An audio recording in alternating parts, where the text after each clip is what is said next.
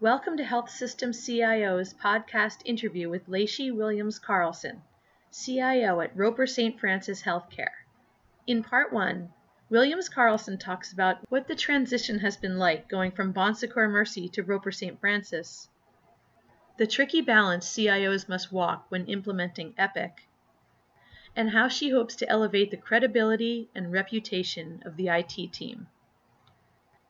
First thing I want to do is get kind of the lay of the land and talk a bit about Roper St. Francis Healthcare. Can you give an overview of what you have in terms of the hospitals and where you're located, things like that? Yeah, absolutely. Roper St. Francis is located in the Charleston, South Carolina area. We have 4 hospital locations, and we have hundreds of employed providers or partner providers as they are known. And we are a very highly regarded provider in the area and have the highest percentage of market share. We're also very proud of our quality scores. We're highly ranked by Leapfrog, other patient safety initiatives. We score well, and also ranked as a desired place to work. Okay. Yeah, and I had heard that before. I know that the organization over the years has won awards, and I'm sure that that's something that's an appealing thing to you. It is, and I don't know that it's well known by folks, but Bon Secours back in the day owned a facility here at St. Francis, so our full name is Roper St. Francis Healthcare, and when we merged with Roper Hospital at the time, that is what spawned that name. So I've been familiar with this market and certainly with one of the facilities throughout my career with Bon Secours, and then after the merger of Bon Secours and Mercy, we actually increased our share of ownership in a joint venture for Roper St. Francis. So I had started working with Roper St. Francis in 2019 in my role as the CIO for Bon Secours Mercy. So it wasn't entirely a leap of faith when I took on this role because I'd been doing some consulting work for the organization in my role as Bon Secours Mercy CIO. So I went into it eyes pretty wide open. Okay. Oh, yeah, that's very interesting. That's certainly a different scenario than going from one organization to something separately new. It's kind of an in-between. So it is different very much than the relationship that Bon Secours Mercy has with facilities that are wholly owned. And it's a very different role in a lot of ways. So I went from being a CIO of a health system that's supporting over 60 hospitals on its EMR and provides services across Bon Secours Mercy, our 50 hospitals, as well as partners and thousands of employed providers, to a single market and much more, I would say, intimate interaction with where the business is actually done, the business of taking care of patients. So it's been a profound change in many ways. In other ways, I still get to interact with a lot of my former team. I actually have a bit of an ongoing role with HealthSpan, which is a subsidiary of Bon Secours Mercy. So I'm wearing a couple hats. So some ways a big change. In other ways, allows me to continue to interact with beloved colleagues, frankly, at Bon Secours Mercy. Okay. And can you talk a little bit more about the role with HealthSpan and what you're doing there? Yeah, so if you're familiar with Catholic health systems, it's pretty prescriptive in how we comply with ethical and religious directives, and there's also some other aspects of governance that some of our partners in communities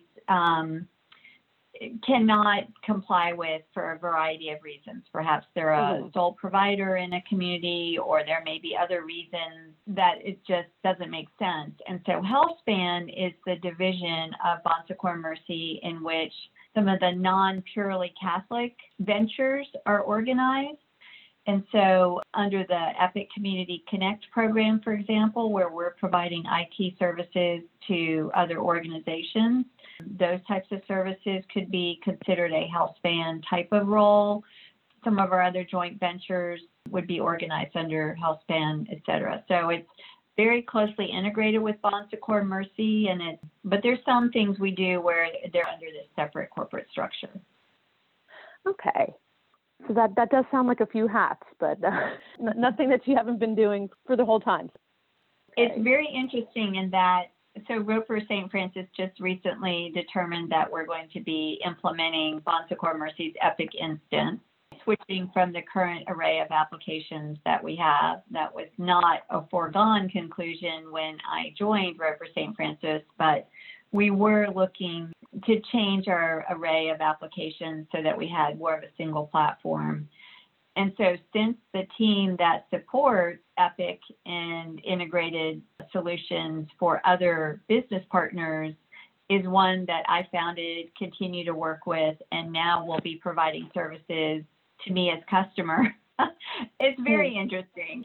There's sometimes where I'm sitting on both sides of the table in negotiations. And of course, we do our best to make sure there's other parties at the table and so forth, and conducting everything in a very transparent fashion. But yeah, what's that saying about eating what you kill? I am doing that right now. Right. Probably not a great metaphor for healthcare. Right.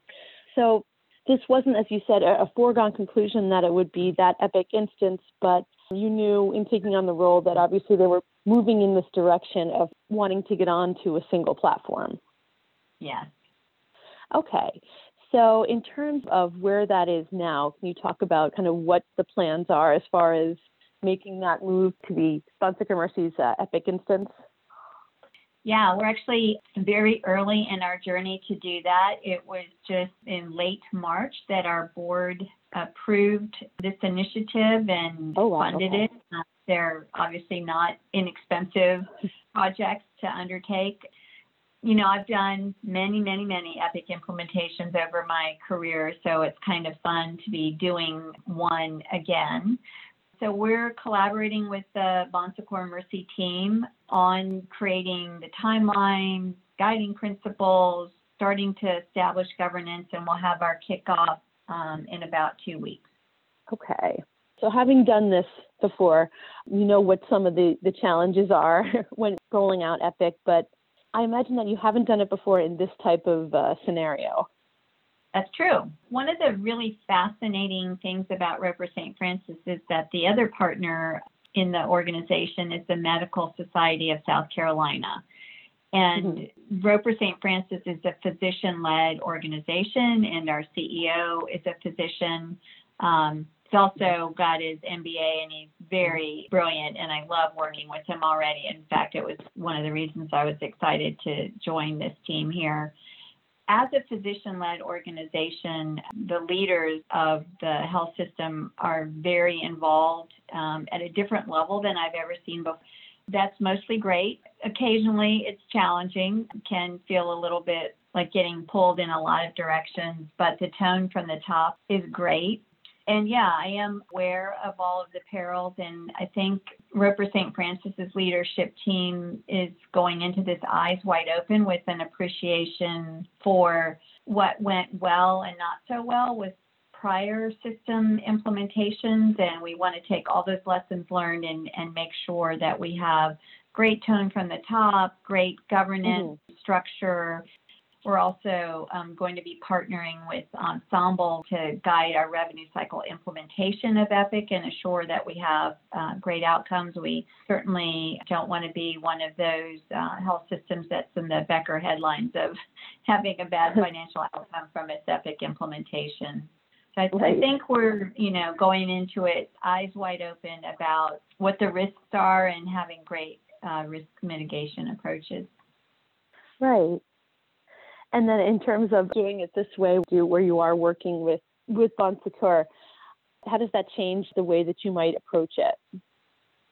I think the Epic implementation methodology for a long time has been more of an approach of not so much, are you in love with this workflow? Is it the very favorite one you've ever seen? But sort of more building consensus and why wouldn't this work? And trying to guide teams to not reinvent the wheel. And we will be doubling down on that approach with our implementation at Roper St. Francis. So we have a system that works in 60 hospitals. and thousands of practices now, right? So I think that is very liberating in that we're not trying to write our own recipe or start from scratch. We're adopting a system that's tried and true and that we can see and know that works well. I think the challenge for us will be to adopt as much of it as we can as it exists in its current state, but also infuse a little bit about what is best about Roper St. Francis. There's some signature things that we're really proud of and do well. So we want to get that right blend of avoiding tinkering just for the sake of tinkering, but also making it our own. And I don't know what that blend exactly will look like. It's early in the process, but hopefully we'll get that right. Right. And when you have a physician-led organization, it does affect maybe how things go forward. But like you said, with Epic, there are certain structures in place that really seem to have worked in many cases. So I guess, like you said, it's finding that balance. Right. And we're reviewing all of Epic's best practices about an implementation. Again, it's not my first rodeo. So as I'm reviewing the materials manual, it's like, oh, yes, I remember this. And what I'm really excited about is that Roper St. Francis already has such a great reputation for patient safety and holistic patient care. And that is with a current array of software solutions that are not a single platform, not one patient, one record. And I just feel like this opportunity to elevate our care even further is really exciting. And universally throughout the organization, people are excited about implementing a single platform. So it's something I'm really looking forward to. And I hope, and my plans right now are that this will be sort of the last chapter of my career. And so I think it's a great place to be. You know, I think 2020 was such a crazy year with the pandemic and the way that healthcare stepped up to meet the challenges of the pandemic, and specifically information technology stepped up. And we did a lot of things in Bon Secours Mercy that I was extraordinarily proud of in our response to the pandemic. And yet being remote and out of the front lines of patient care for that year gave me an opportunity to reflect on, as my boss from Bon Secours Mercy calls it, what fills my cup. I love my team and I love working with Bon Secours Mercy. I really missed kind of being in a single market where the healthcare system is one that you interact with daily, just as a community member as well as an executive leader. And it reminded me that what fills my cup is really being integrated with healthcare operations. We did that a lot because of the pandemic, but I sort of felt that call to get back to those types of roots and went in very excited. Only had my first panic attack when my husband, who was incredibly supportive and as he always has been, said, "Babe, it's been a long time since you only had 4 hospitals to worry about." Right. The budgets and so forth that you're going to be dealing with are going to be like missing a zero of what you're used to. So that was the first time I was like, oh, that's right. I hope that will be okay. But so far, it's been a lot of fun. Yeah. And did you know some of the people already? I mean, I know you had that relationship. So you had some relationships in place, which I imagine was critical. Yes.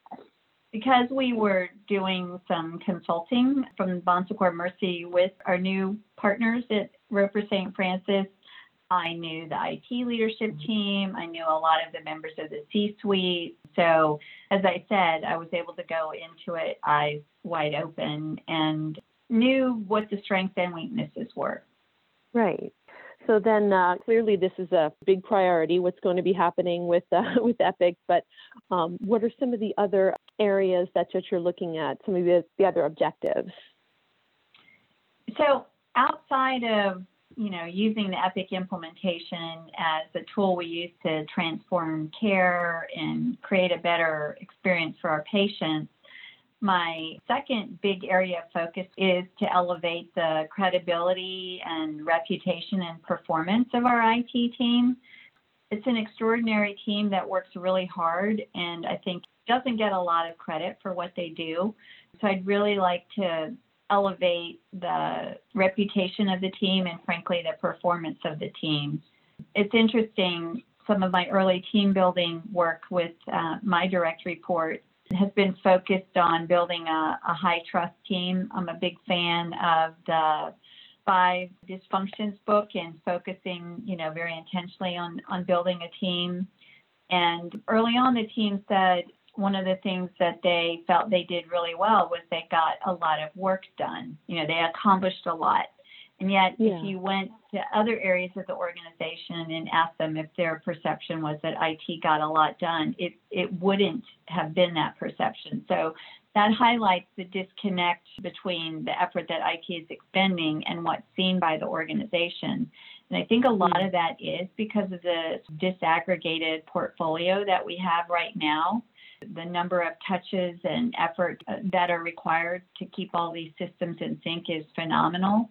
And not well understood sort of, under the covers. So I really look forward to elevating the team and then coaching some of the leaders to the next level of performance and making sure that when I, move on to do something else, that Roper St. Francis will be in good shape with really strong leaders at the helm for IT.